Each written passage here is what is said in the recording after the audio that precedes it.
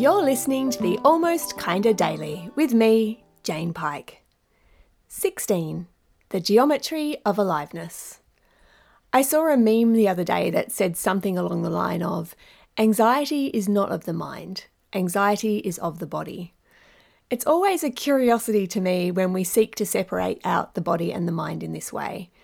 If you think of it in far too simplistic terms, we started by considering anxiety to be a function of the mind.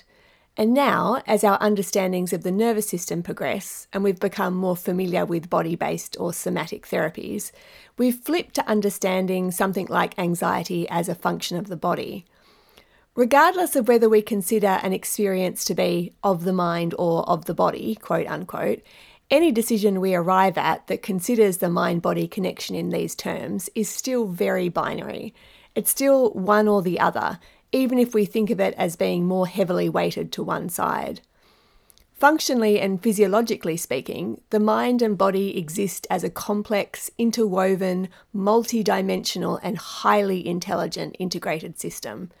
Any attempt to understand one as separate from the other exists only for the purposes of our understanding, perhaps because we find it hard to comprehend the extraordinary universe our beings represent. Every thought that I have, every emotion that I experience, every sensation I feel comes alive in the motor patterns and responses of my body. In this way, emotion cannot exist without its representative physicality. And conversely, the expression of my body, of your body, the way that my skin, fascia, muscles, organs, bones take shape is dependent on the presence of my senses, on my ability to communicate my aliveness in response to my environment. Mind is the air to my balloon.